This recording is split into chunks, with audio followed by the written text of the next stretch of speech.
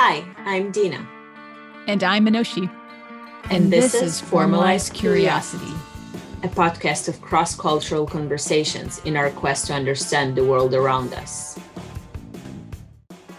This episode is part of our series on dysfunction, where we explore the ways in which our political, economic, and social systems malfunction, why it happens, and sometimes how to fix them. Welcome to another episode of Formalized Curiosity. Today we're going to be talking about 13th, which is a documentary that explores the history of Black oppression in the United States, drawing a link between slavery and the modern day system of mass incarceration, the prison industrial complex, and the Black Lives Matter movement. We've chosen to discuss this documentary as part of our season on dysfunction because, at least in modern day America, race relations are part of every aspect of our society, including our political system, our social interactions, as well as our economic systems, for example, the welfare system. So we believe that understanding race relations will help us learn a little bit more about at least interpreting the dysfunction in the systems around us. Yeah, so we will to introduce you to the film if you haven't watched it already, which is okay. We will be talking a little bit about the film in general, going through some of the historic topics that they reviewed during the documentary before we will actually jump to any further conversation about it. And I think what is really interesting in the documentary is actually this argument that they put through. And the argument is actually that slavery never really disappeared. It perpetuated since the end of the Civil War by this legal systems, the political systems, and those systems systematically criminalize the Black people in America. And it's very interestingly claimed in the documentary that it just took very different forms throughout the American history, and specifically in the criminal justice system in the US.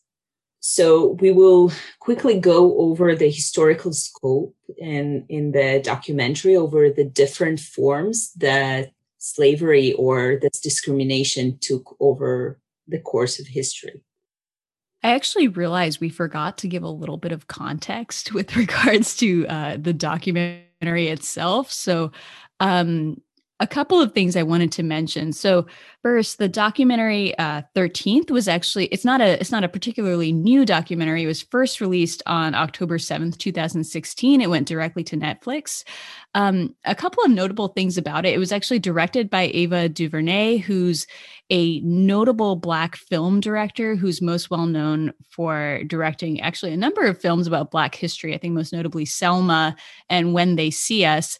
She actually was also the first Black woman to direct a major motion picture film. So she achieved that when she directed A Wrinkle in Time, which is a film adaptation of a book that I really loved as a kid. It was Madeleine L'Engle's book, A Wrinkle in Time.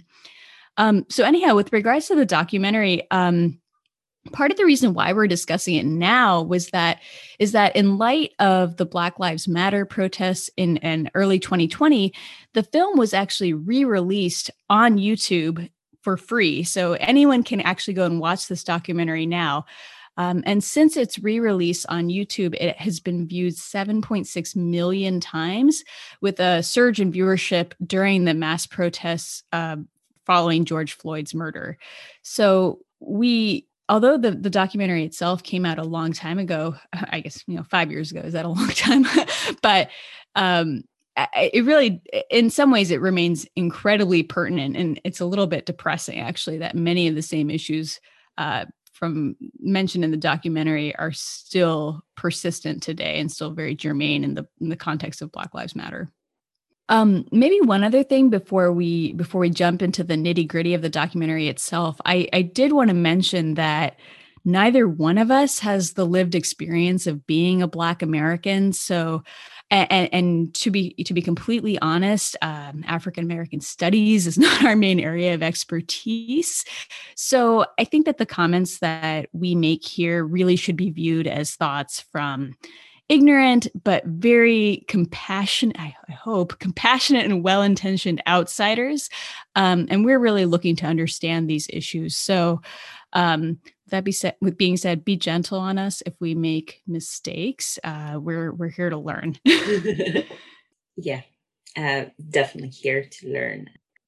Yeah, so the film is called The 13th, and the reason for it is actually the 13th Amendment in the US Constitution. It was actually passed in 1865. And I'll read part of it. So, neither slavery nor involuntary servitude, except as a punishment for crime, whereof the party shall have been duly convicted, shall exist within the United States or any place subject to their jurisdiction. So it's actually an amendment that's supposed to protect a person's right for freedom, with the exception of punishment or jail.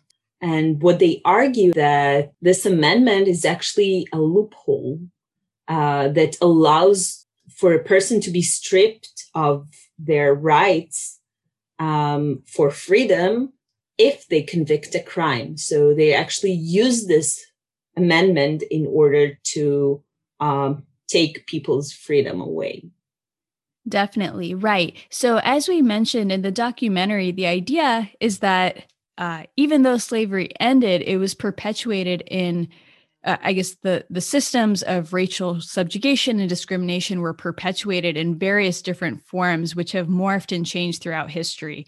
So, the movie itself mentions, I think, 4 different forms in which this sort of race-based discrimination is taking place. The first that comes up really early in the documentary is this idea of convict leasing, which really, I mean, it seems like the most direct example of the way in which the 13th Amendment, quote unquote, loophole was taken advantage of. The idea was that following the Civil War, the Southern economies collapsed. They were highly dependent upon slave labor. And once there were no longer slaves, they couldn't depend upon that labor. But they could force Black people into labor by criminalizing them. So Southern legislatures passed a variety of different laws that criminalized fairly normal kinds of behaviors. So, for example, like, they made it a criminal offense to be homeless in some cases. And if a Black person was homeless, then that person could be put into jail. And once they were in jail, then the 13th Amendment loophole kicked in and they were able to be put to work as laborers. So, for example, they could be, quote unquote, leased to plantations or to other facilities. And thus, they could be used as a vehicle for the Southern economic system. Purely because of the fact that there's this loophole that if you've been punished for a crime, you can be put to work via involuntary servitude, essentially. Yeah.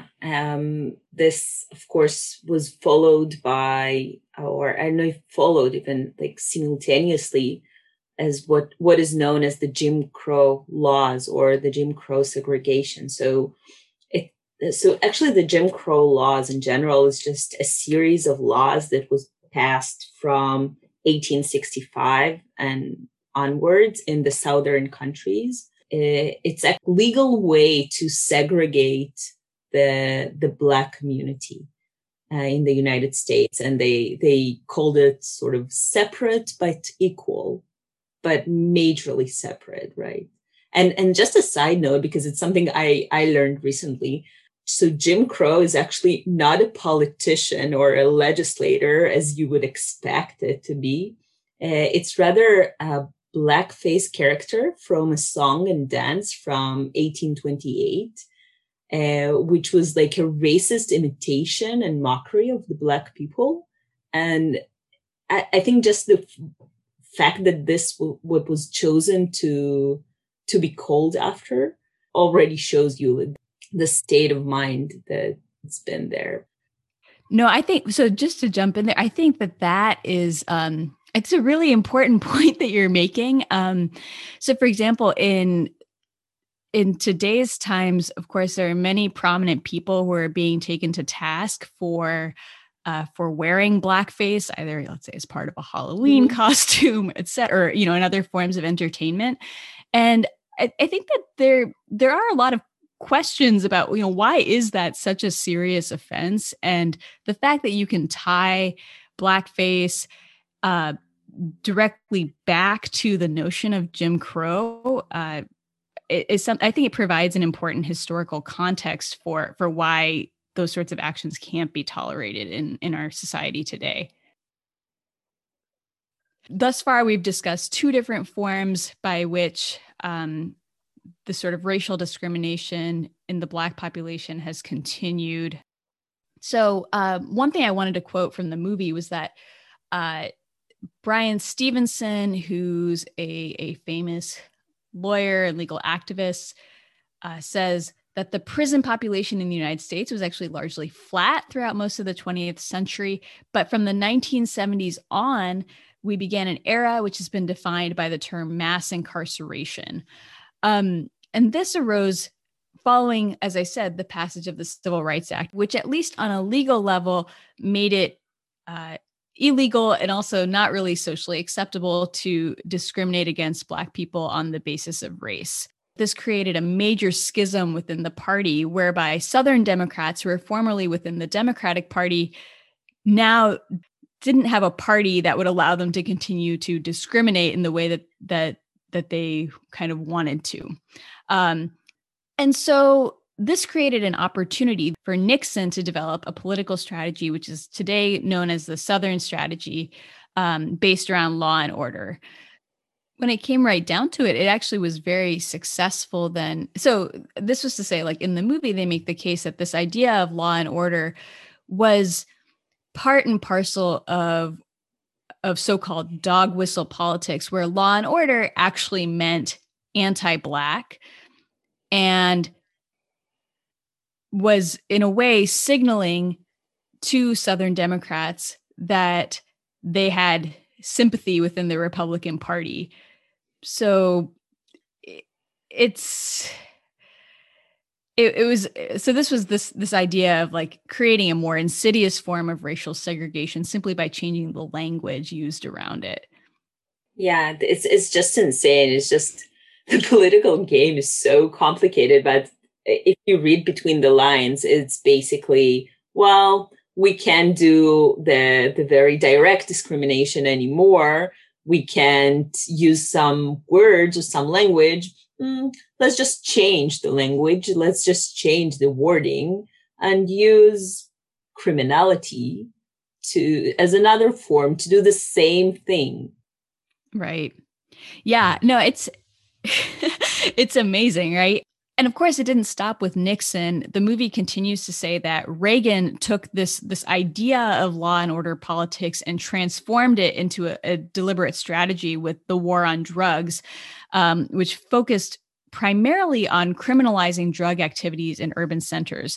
Incidentally, this was codified in 1994, most notably by the Democratic president, Bill Clinton, who passed this major crime bill that created a lot of the unjust policies and conditions within the criminal justice system that we see today. I think the parts of the bill that are most notable are the mandatory minimums for a variety of different drug crimes, even very minor drug crimes, as well as militarization of state and local police forces, both of which, of course, are issues that we're still talking about to this day. Yeah. I think it's very the metamorphose of discrimination that happened throughout the years is very striking. But at the end, I think if we look at the results, we look at what's today, and it's this mass incarceration. And I think the most convincing part is looking at the numbers. So if we just talk about the numbers, and there is a really nice quote that I like by the former president Barack Obama, which is the United States is home to 5% of the world's population, but 25% of the world's prisoners. Oh my gosh. The movie opens with that quote. Right? Yeah, exactly. And I mean, I heard it before, but then you hear it again, and maybe you suddenly actually listen, and it strikes you, and you're like, what? Why? Yeah. I remember the follow-up to the quote, the movie opens with the quote by Barack Obama, and then it follows up with Van Jones, a political commentator speaking, and he says something like 25% of the prison population is in the land of the free. Yeah. Right? Yeah, and I think if we continue with numbers, it doesn't get any better, right? So another quote by Brian Stevenson: we had a prison population of 300,000 in 1972, but today we have a prison population of 2.3 million. It's 97% of all people that are locked up have plea bargains, but that means that no real trial was held and they weren't actually found guilty. The Black community, and this is a number I know that for certain in Israel going to surprise some people, but the Black community constitutes 13.4% of the US population. I know that a lot of people think that it's more, but it actually makes up 38.5. This is updated to today. 38.5% of all prisoners. So it's 3 times the amount you would expect by random, I don't know, represented by their percentage in the population. And if we like take another sentence just to finalize all of it, is that nearly 30% of all Black male population of Alabama today has permanently lost their rights to vote. And this is, of course, due to criminal convictions, because if you are convicted of a felony in certain states, you lose your right to vote. Right. And that is just the tip of the iceberg, right? In terms of the sort of consequences of becoming a convicted felon. You look at these numbers alone and they are alarming. But I think when put into the context of the documentary, which shows the history of discrimination and that this is just the latest form, it really starts to feel like there's something rotten at the core of American society that that really needs to be addressed. Yeah, and you cannot push back and say, well, things were bad, but well, not anymore. We don't have slavery anymore, so now things are okay. No, things are not okay. We're talking about current numbers. We're not talking about historical numbers. Absolutely. Yeah. And one other point that was actually made in the documentary related to this and to the Black Lives Matter movement is that this sort of disproportionate criminalization of Black Americans within the judicial system, as well as in the media, which is something that they talk about, it really gives American society the license to assume that Black lives aren't of value in today's society. All right. So with that being said, we've provided a fairly comprehensive description of what actually went on in this movie. And one thing I will say is that so Ava DuVernay, the director, she did an interview with Oprah, which is actually also available on Netflix, where she talked about how she managed to cram so much information into a 100-minute documentary. And it turns out that this was, in fact, a very deliberate choice. She actually had an option through Netflix of making multiple episodes. But as a director, she felt that no one was going to sit through that many episodes of just like negativity after negativity after negativity. So instead, she tried to just create a very comprehensive picture of the whole situation in 100 minutes. I think I can't underscore what a tremendous feat that was. And the fact that like it took us this long to summarize the various points that were being made in this documentary, I think is really a testament to how much information is packed in there. So I felt like I learned a lot. So you get a lot of bang for your buck for that 100 minutes. Wow, that's actually very interesting. The fact that she could have made multiple episodes, but chose not to. It definitely the effect is overwhelming. The amount of information and the impact you get. So yeah, no, absolutely. It's like I think if anything, the clip at which it moves, it has this feeling of like a tidal wave coming over you. And I don't know, I came out the end feeling pretty stunned by the amount of information that came through. But I think it makes a case very clearly. So with that being said, Dina, what was the most surprising thing you learned from watching this documentary? So much information, so many facts. Yeah, there were a lot of things. I mean, as you said, so much information, and a lot of it I didn't know or didn't know in the right context. But I think there were a few. Definitely, the fact that convicted felons cannot vote was surprising, because in Israel we don't have it. In fact, in Israel, even prisoners can vote. They vote in prison. I later learned that not every crime takes you the right to vote, but actually it's specific crimes that then you're considered a felon, and it's in specific states. And you also have policies between different states. So either it's for life or a certain period. Right. But I guess what's interesting, that actually originally in Israel in 1949, voting was also not allowed to prisoners. Like after you were released, you were okay, but to prisoners it wasn't allowed. But you could be elected even if you are currently in jail. But then a few years later, it was changed and the whole thing was omitted. So now prisoners can vote. And yeah. Wow. Do you know why it was omitted?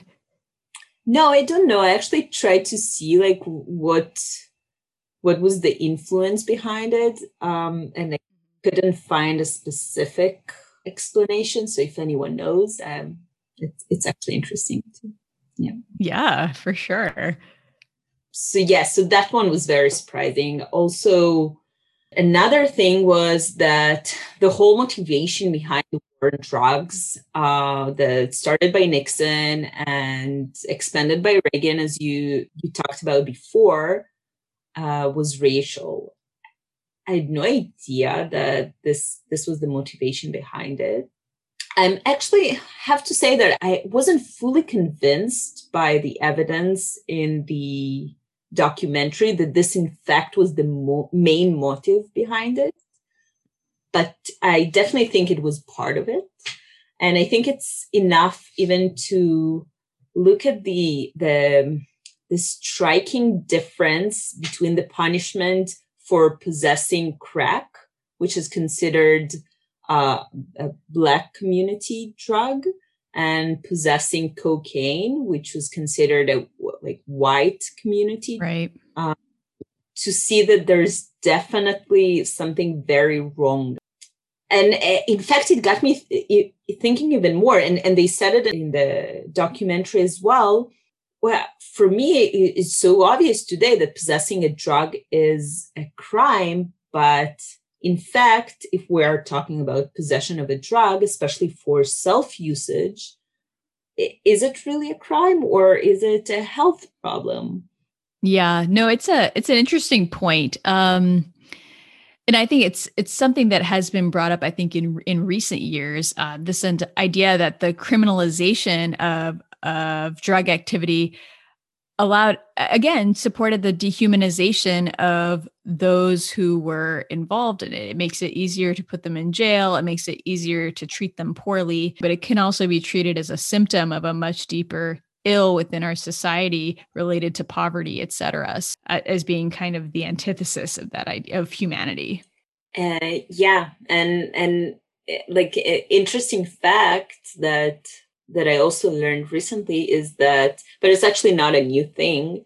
In Canada, in Vancouver, there is this chain of supervised injection clinics. It's called Insight, where they allow drug addicts or people who want to shoot drugs. They can come in there and they give them clean needles, and they also have like a medical staff overseeing the whole thing. And at least from what they published an article about it, like a scientific article. They published that there was a 35% decrease in overdose deaths around the sites of Insight. Wow. And they actually also have, I think it's a fairly new thing, but they also have like an additional part to it, which is like a recovery center. I don't know if this is the way to go or there are other ways, but there's definitely a reason, I think, to open your mind a bit and think about things that you might have considered the truth so far. Yeah. Well, I think like at minimum, this provides such a different paradigm for how to treat drug crimes. If anything, this represents the clearest example of what it means to treat drug usage as a health problem rather than a criminal problem. Mm-hmm. Yeah, definitely. So for you, Manoshi, what was the most surprising thing you learned? I think one of the most surprising things to me actually was the discussion of ALEC, an organization, which came pretty late in the documentary. ALEC it's an acronym. It stands for the American Legislative Exchange Council. And as it's described, ALEC is a nonprofit organization. It's a conservative organization that brings together state legislators and private sector representatives who then draft and share legislation, which is then distributed to various state legislatures and federal legislatures across the United States. It's specifically mentioned in the context of this documentary because ALEC was responsible for drafting a lot of the bills that have had direct impacts on criminal justice in the modern era. The documentary makes the argument that ALEC is this vehicle for stealth lobbying. So basically, these private sector members can influence legislation in a way that ultimately helps their financial bottom line. There was a quote from the documentary saying, the corporation Walmart was a longstanding member of ALEC at the time it adopted the so-called Stand Your Ground law.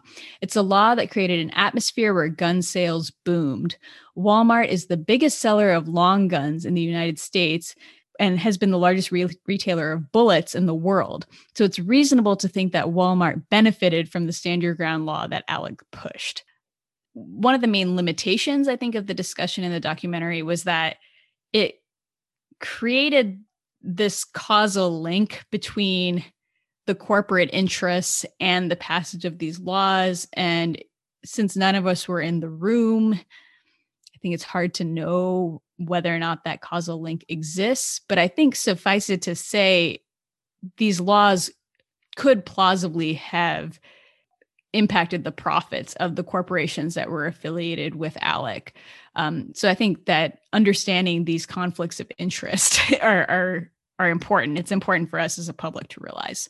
I think that this ultimately was a pretty small part of the documentary, but for me, this was also one of the newest parts. And how ridiculous what was actually shown in the documentary, that politicians get a copy of the law that they're supposed to pass. Right. There was literally this clip in the movie where in Congress, one politician holds up a bill and says, "Did you get this from ALEC?" The other guy says, "No, what? I don't know anything about ALEC."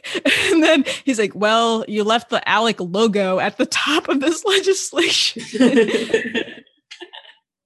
In Israel, for example, I don't know, I support this, we call it the people's lobby. So it's sort of like we understand that there is lobbying by corporates. So we want also lobbying by people. So the people would be the benefited part. So there is an organization that you can donate or you can support, and then it has lobbies as well, but they lobby the people's interests. Whatever we decide, we also have like democratic voting there. Yeah, I understand that lobby is a major part of politics, but I definitely didn't imagine it being this way. So I think that was definitely an eye-opening for me. I don't if it happens the same here as well, but from if I have to guess, if it happens in the US, it's definitely not just the US. It probably takes place in many other places as well. Yeah. And I think I also want to emphasize that, Alec was exposed very publicly around 10 years ago. So it's possible that Alec isn't even the main perpetrator anymore, but rather there are other organizations yet unknown or yet exposed that are kind of doing the same thing. But I think the bottom line of corporate interests in politics is probably a good one to keep in mind. Yeah, especially if they play dirty. Yep. What would you say that was the main feeling for you, just or the main reaction you felt when you saw the movie? Wow. I was sad and shocked and overwhelmed watching it. Like I said, the information wasn't totally new, but by the same token, we talked about this a little bit, having what appeared to be the full historical picture laid out in 100 minutes in such a compelling way, I think was incredibly impactful. I cried watching the movie. And it really made me feel like, oh, something has to be done. Maybe I need to do something about this.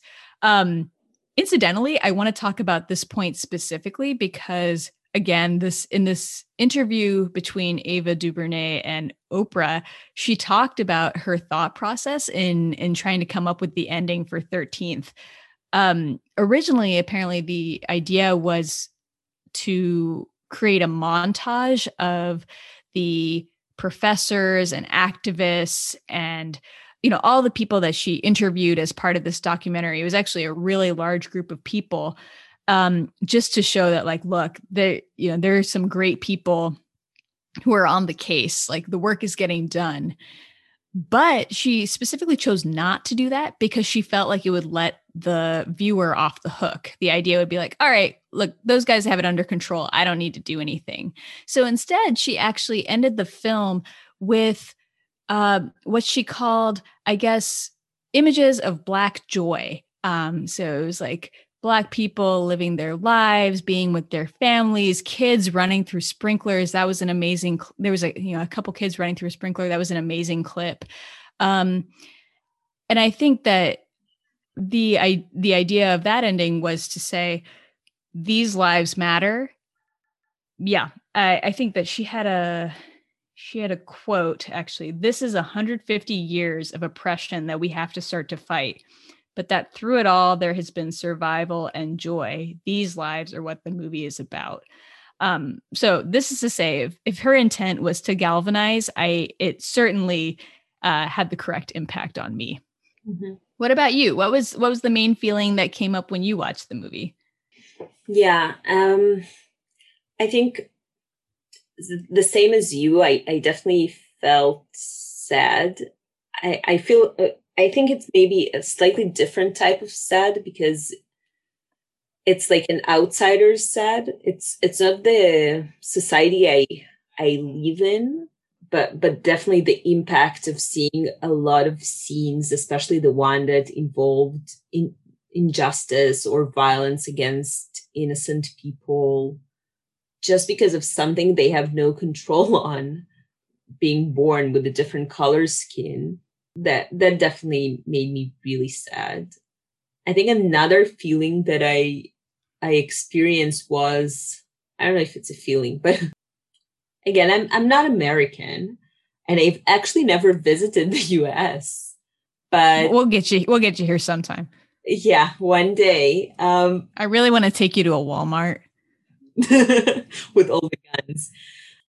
But yet so many stereotypes have been implemented in my mind because most of the films and most of the TV that we see here is actually American. So I feel like though I've never been there, so much impacted me from just seeing the films and watching TV and some social media, though I'm not very active on social media, but still. So I do feel like though I've not actively lived there, I was subjected to all those stereotypes. And I would like to shake a lot of them off.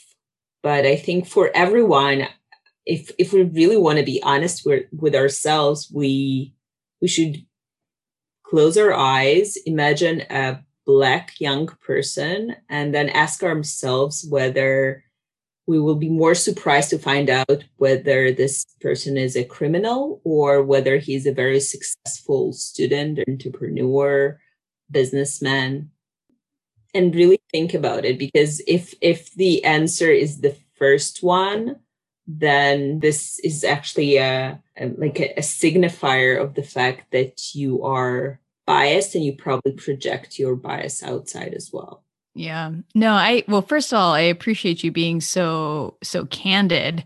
I think very few people would have the guts to be. But I feel like your point too also speaks to this notion. I guess there's a phrase that's thrown around: representation matters.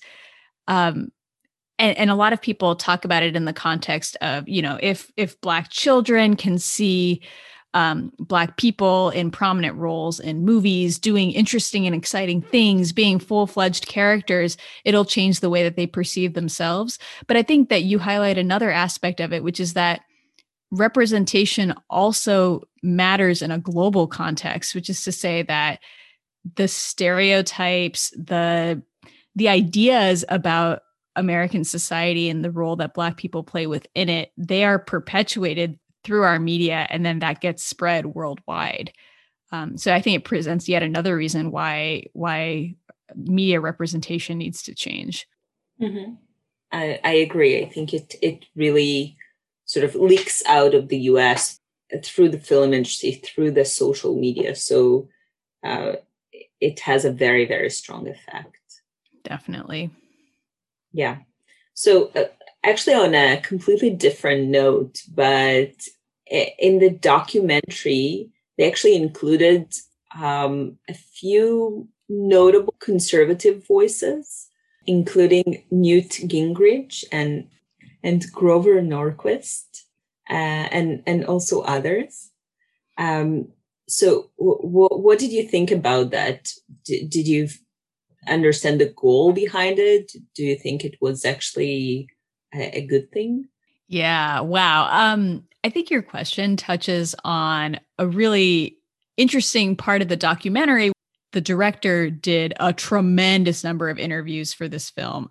According to one interview, she stated that she interviewed close to 200 people for 2 hours each over a period of 2 years to make this documentary. That's crazy. Yeah, and only 38 of them show up in the documentary itself. And of course, the reason it relates to your question is that of those 200 interviews, she says that roughly 40% were of the, I guess you could call them of the conservative persuasion. The choices of who to include were actually quite interesting. So you mentioned Newt Gingrich. And for those of you who don't know who he was a Republican, the 50th Speaker of the House. And I actually saw him described somewhere as like the father of modern polarization in American society. So this is to say, like, not a guy that you would think would be in support of criminal justice reform, but actually in the documentary, he states that the laws that were passed in the 90s were unjust. And he actually has been an activist for criminal justice reform for the last 10 years. So this was to say, like, knowing what I knew about him, I was absolutely shocked to see him in the movie. And then even more shocked to hear his position on racial justice.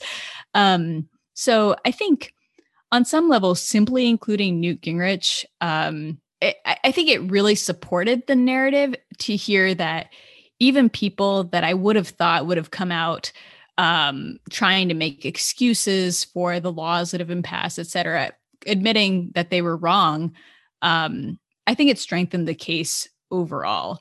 Like I said, I mean, as you mentioned too, there were two other people who I guess were conservatives who were included in the documentary. One was Grover Norquist.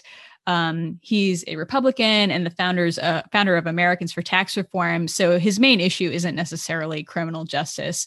And then the other one was Michael Huff or Ho. I don't actually know how to say his last name, but he's a Republican serving in the Maryland State Senate. And he is affiliated with ALEC, which we have talked about. They, I think, were much more confusing in their stance, but also on their contribution to the documentary. So, for example, Grover Norquist, he basically said that, this was problematic, all these laws that were passed, but it wasn't just because there were white people out there who were bad and racist and really were out to get Black people. It was sort of just, this was like collateral damage from some strategic political moves that people made. So if anything, it was a fairly weak defense of the system.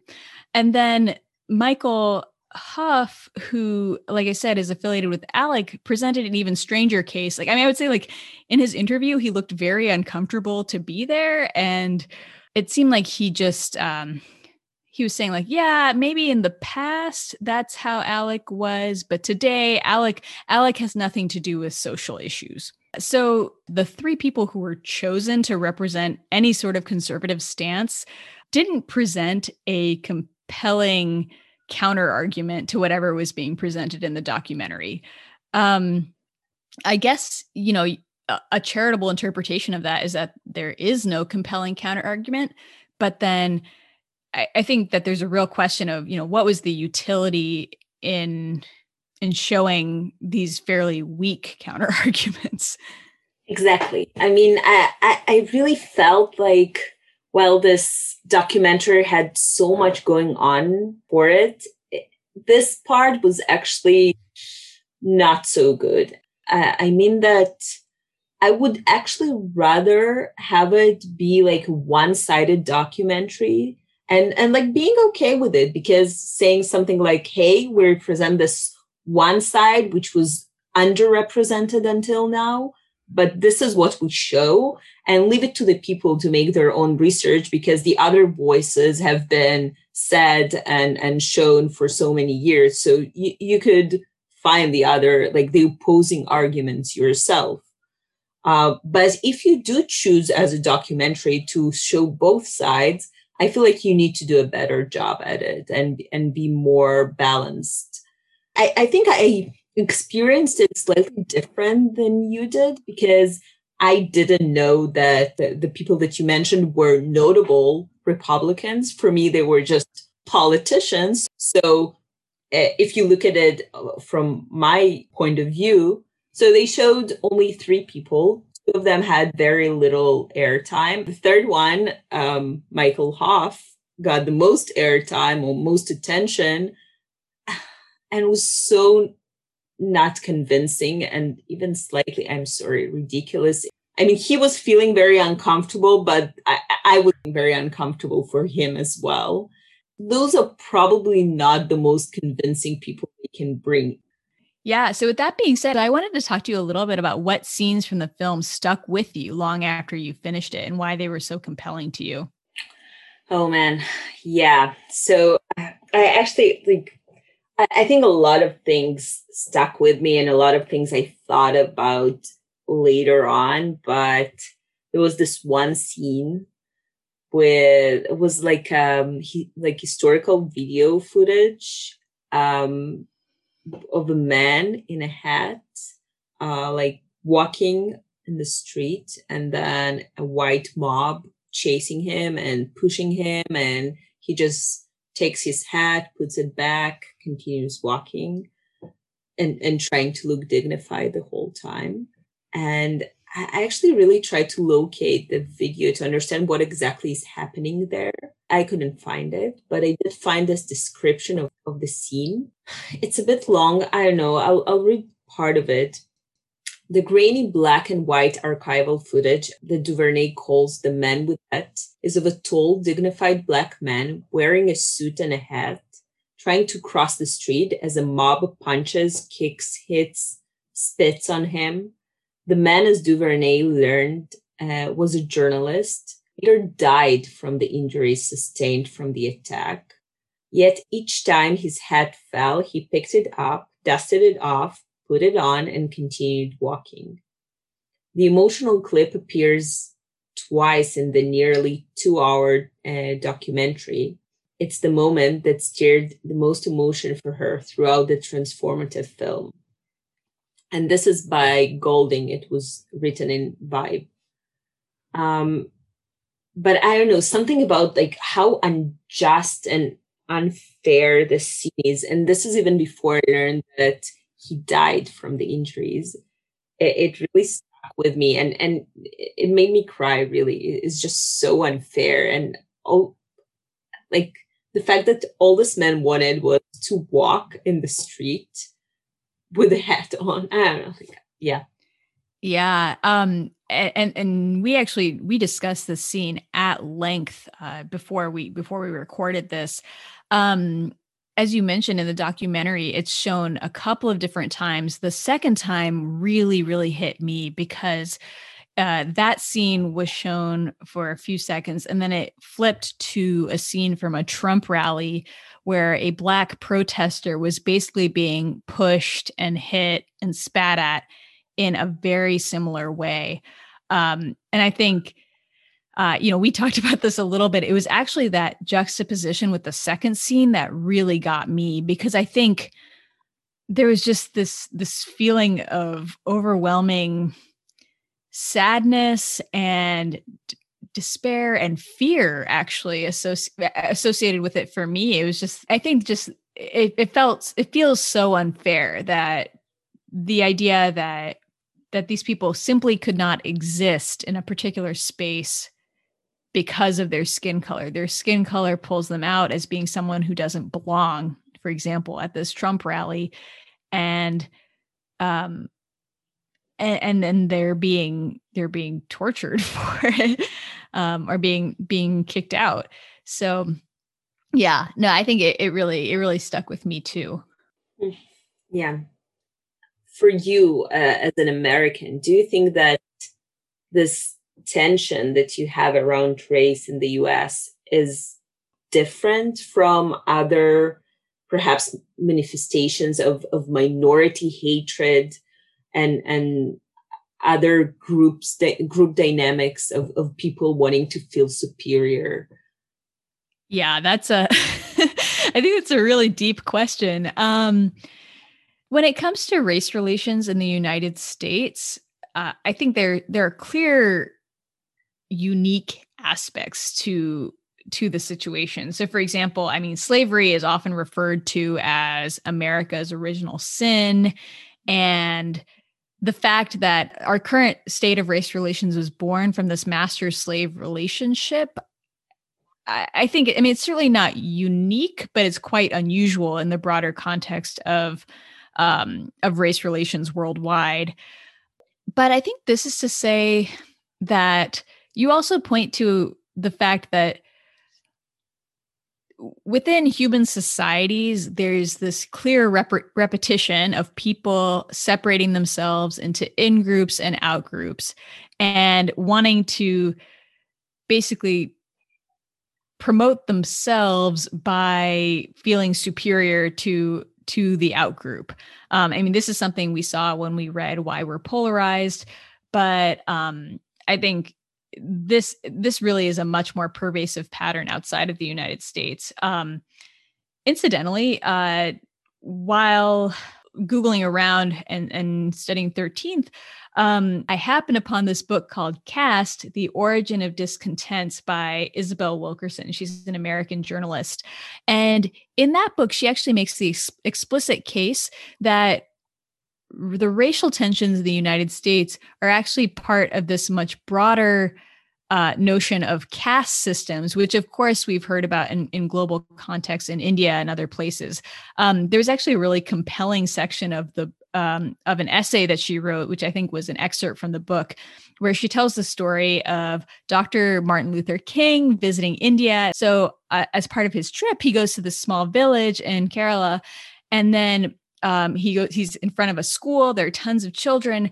The principal introduces him as a fellow untouchable from the United States of America. Shocking. And I think at the time, apparently, Martin Luther King was totally shocked by the comparison and actually a little insulted by it, because he was just like, what? Like, this is totally not an analogous situation. But over time, he actually came to view this as being an apt comparison.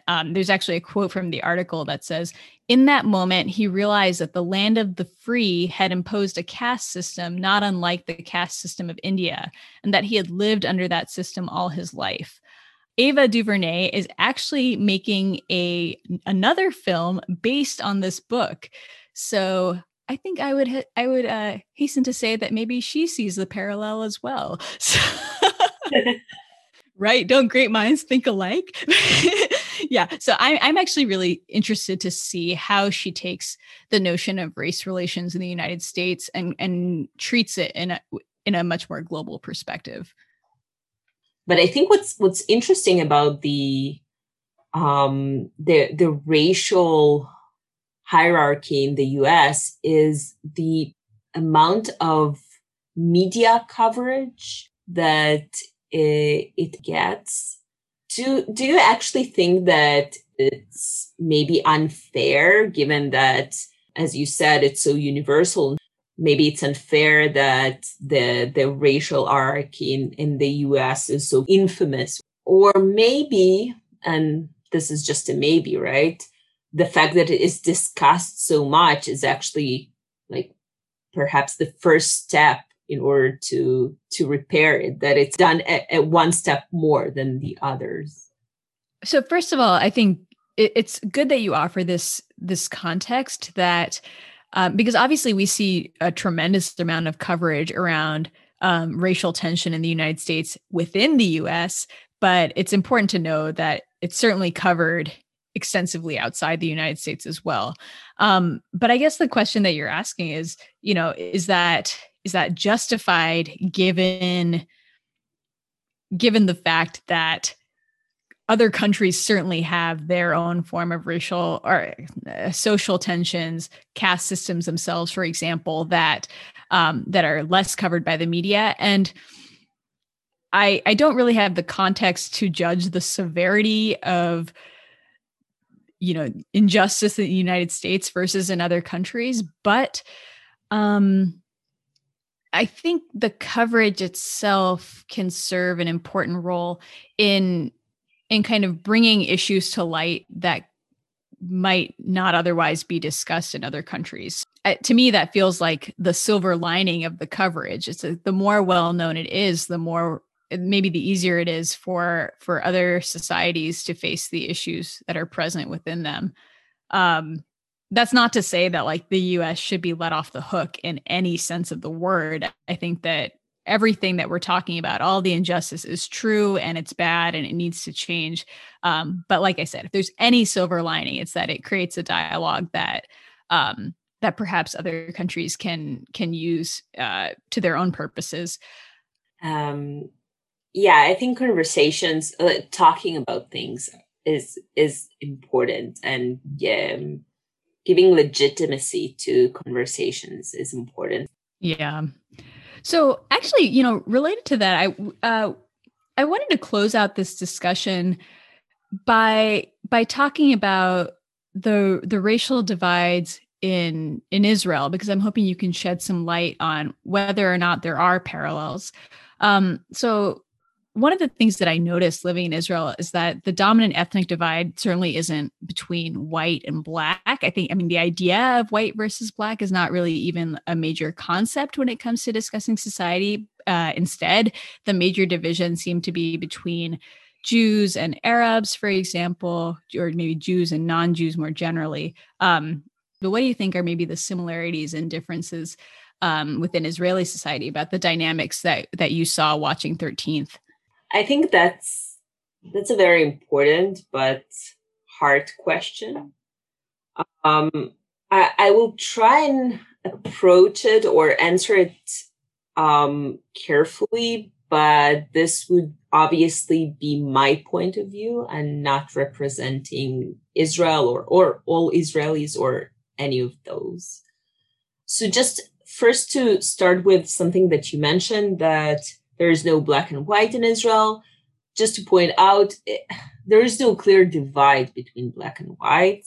I mean, we do have Black people living in Israel. There are, for example, Ethiopian Jews. We also have people from Eritrea and Sudanese people. So there are Black people. There's just like the divide is not that clear, I think, like the racial divide.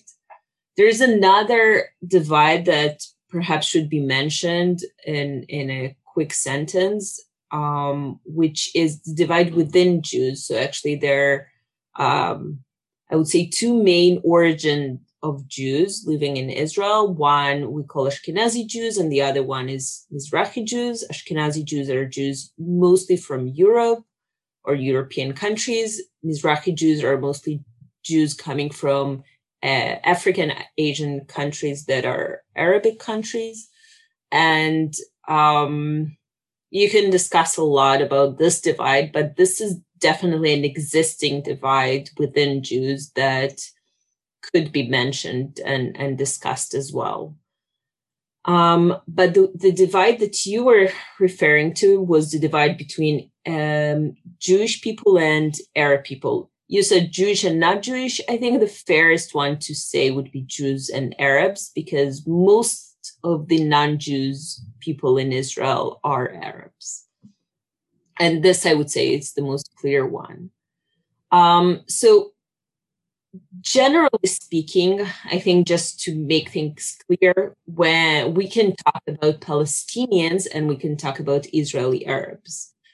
And at least the way that I would refer to them right now, I would be referring to Israeli Arabs, which are Israeli citizens. They can vote. They're just Arabs by ethnicity. While Palestinians, they're Arabs that live in the territories, could be Gaza, could be the Western Bank. But I think in order to fairly compare it to the 13th, you need to compare citizens. So I would be doing the comparison between Israeli Jews and between Israeli Arabs. Yeah, that's an important distinction to make. And just for context, what percentage of the population of the Israeli citizen population is Arab? So it's around 20%, 21% of the population is Arab. And thus the army is not very relevant to the context. The police is more relevant because the army is the one that would be relevant to the outside of Israel, but within the judicial system within Israel, the police is more relevant. Right. Yeah. So I think it's important that you make this distinction. There's what makes mainstream media in the United States is often the relationships between the Israeli army and Arab or Palestinian Arabs within the Gaza or the West Bank. But you're going to be talking about Israeli Arabs who are full-fledged citizens living within Israel. Yeah. And some of them might consider themselves Palestinians, might call themselves Palestinians. But again, as I'm saying, this is just my way of comparing it to the 13th. So I'm talking about Israeli Arab citizens and Israeli Jews. A word about the Israeli police. The police in Israel is actually considered rather weak. So it would rather deal with solvable, easy problems than dealing with real issues that need intervention. So police violence is not very common thing. And we wouldn't, inside Israel, we wouldn't associate police with violent acts. if you compare it to the US, in the US, there's 10 times more chances of being killed by the police than in Israel. And that's of course accounting for the differences in population size, right? And that's, yeah, again, it's the chances, it's not that. Right, exactly.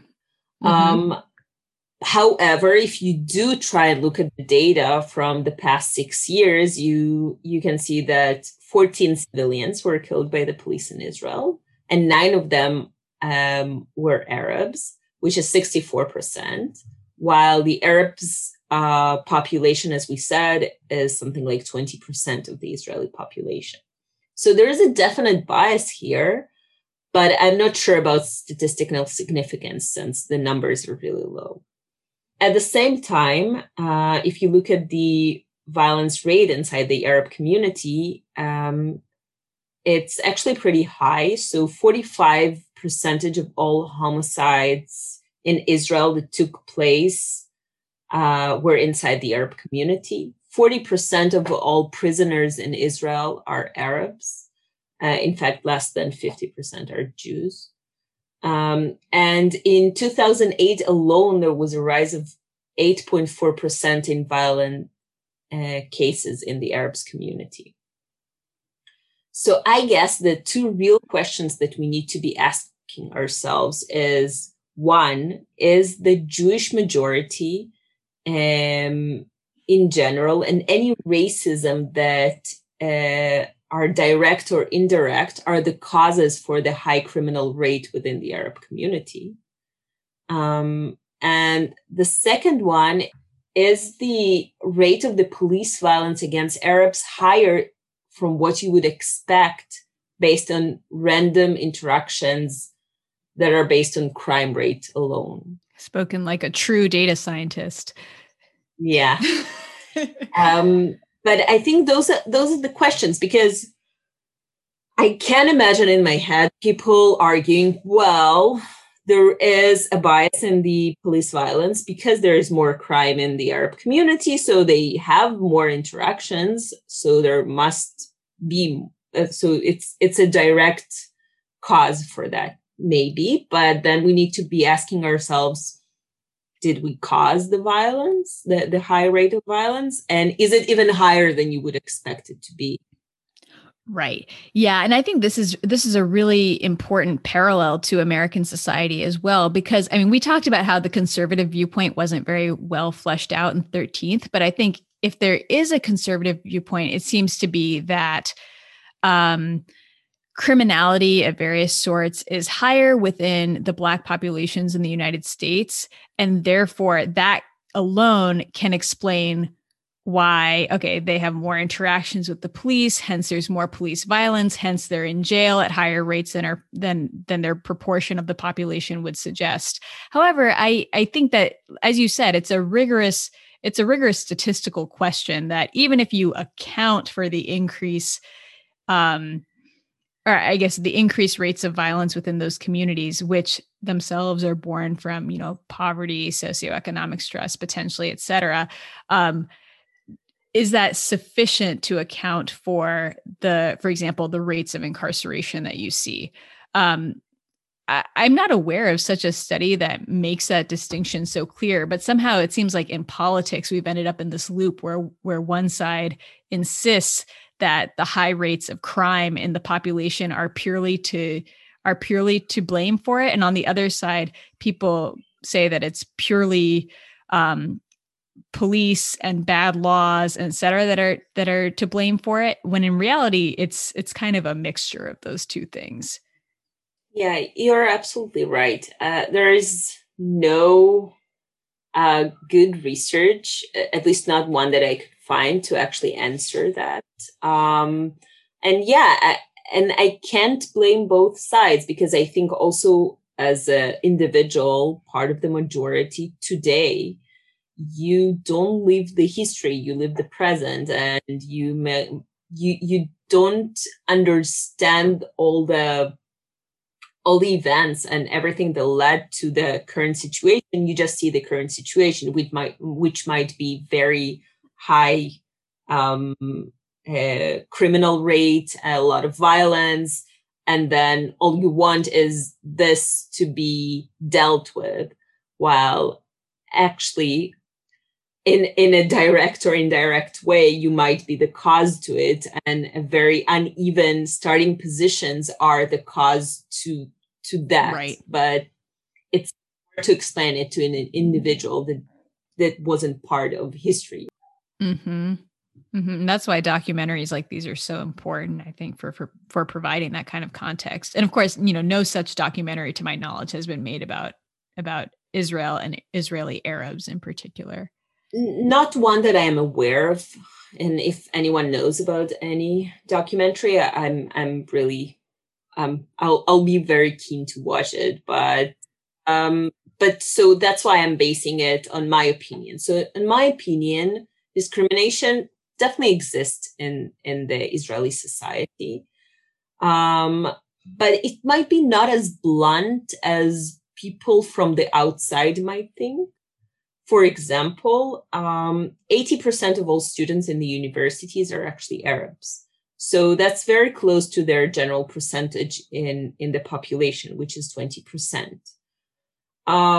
However, at the same time, most Arab Israelis live in Arab villages or Arab neighborhoods, and they're still very underfunded compared to other villages or neighborhoods. Being an Arab probably lessens your chances to be accepted to some types of jobs, though I don't think all of them, but some types, yes. Probably those associated with the military or security, I assume. Those for sure. Some of them, I think might be even impossible, but I'm actually talking more about like personal discrimination versus the systematic one. I see. If you are an Arab and you send your CV, and a lot of the times based on the name, people would know you're an Arab, would it affect your chances? Right. Okay. I would argue that, again, I'm not an Israeli Arab. I don't know. So I haven't experienced it personally, but I would argue that to some places, yes. And of course, it's important to say that at least I can't recall a time where an Arab party was a part of the coalition, which obviously speaks to their ability to affect the legislation or change anything for the Arab Israeli society. Right. And that's in many ways is an example of direct bias as well, right? In the sense that there's strong pressure among parties not to form coalitions with the Arab parties. Is that right? I guess it makes sense to have an Arab party, but it also makes sense to have Arab representatives part of other parties, which there are, but very few. So, so I think, to be best integrated, my guess that the other option would be better, but just to have more of them. Right. I think this is needless to say. It seems like in terms of their representation within the government, and like you said, their ability to enact policy reforms of various sorts, they're just simply not represented at high enough levels to have a tangible impact. They're represented, but not in the coalition. So there are Arab parties. There are actually 4 Arab parties, so not that few, and they can have impact if they were part of they're part of the Knesset. So, but they are not part of the coalition. So in order to have strong impact, they need to be part of the coalition. Now, one might argue a lot about why they're not part of the coalition, whether it's their own choice or it's just that they didn't have a chance to be part of the coalition. This is a different story. I'm not even going there. I'm just saying that they haven't been part of the coalition. So it means they didn't have the chance of impacting and doing what Arab society deserves to be done for legislatively. Yeah, I'm glad you made that clarification. Coalitional government's confusing to us outsiders. Yeah. Yeah, I feel like a big part of what we're talking about is not necessarily a systematic discrimination as much as this absence of sense of belonging that must be very difficult on Israeli Arabs. because Israel is considered by the majority of the Israelis who are Jewish Israelis a Jewish state. This is how it was formed. I think, and I'm speaking carefully because I'm not representing Israel, but I think that most Israelis don't mind the Arab presence here. But the reality is that the Arabs must feel a little bit like outsiders, especially following, for example, the nation state bill that was passed in 2018. For those who doesn't know, this bill was changed over many, many years, never passed finally in 2018. And it mainly talks about sort of national representations of a country. So like the flag, the language, the anthem, the fact that this is the land of the Jews. To be frank, it doesn't have any real practical impact on the lives of people here. I think a lot of people didn't even know it passed, but it does have a symbolic. Right. It kind of just contributes to this overall feeling of this is the land of the Jews. If you are not a Jew, you're tolerated, but not necessarily a part of it in the same way. Yes, I think you said it right. So going back to the comparison where we all started with the 13th and the racial hierarchy in the US, I want to point out two differences that I see. One, that skin color is something that you cannot hide. That while being an Arab in Israel, you can hide it very easily. I mean, if you move to an Israeli city and sometimes you don't even have to change your name, but say you change your name, people not necessarily know that you are an Arab and you can blend in. But if you are a Black person in the US, you cannot hide it. It's something that goes with you no matter what. The second one is, well, the beginning of their relationship between the races in the US was very clearly hierarchical, with a clear advantage and disadvantage to one group versus the other. In Israel, it's all started from a conflict, but not necessarily this very and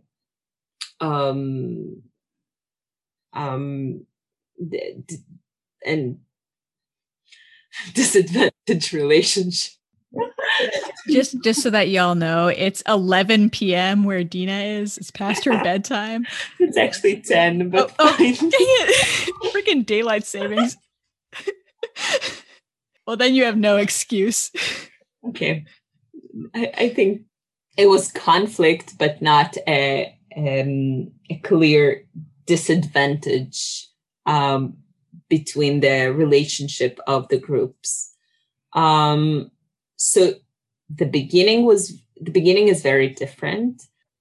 And well, just to summarize all of it, because I think I said a lot, well, don't think that the comparison between the racial hierarchy in the US and the Jewish Arab one is accurate, or they're not identical, but they do have similarities. And I think most of all, the one thing that I definitely took away from it is a lack of research in order to answer the big questions that might be hanging there. So we do need to do more research and ask the questions and understand exactly where we stand.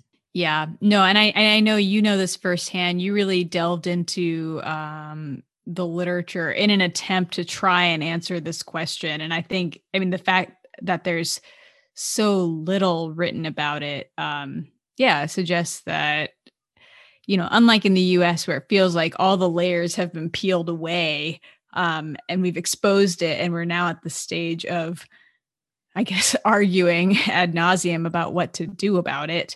I think in Israel, it's still a question of like, what exactly is the problem? And again, to be very, very clear, we're not talking about the Israeli-Palestinian conflict. That might be taking all the spotlight. So we were actually talking about something different. That's right. Yeah. And I think that your point about the origins of I guess racial tensions in society being different between Israel and the United States, but I do think it's striking the number of the number of parallels that you made, particularly the relationship, for example, between being in sort of the minority or the subjugated group, and, for example, having higher rates of violence, Yeah.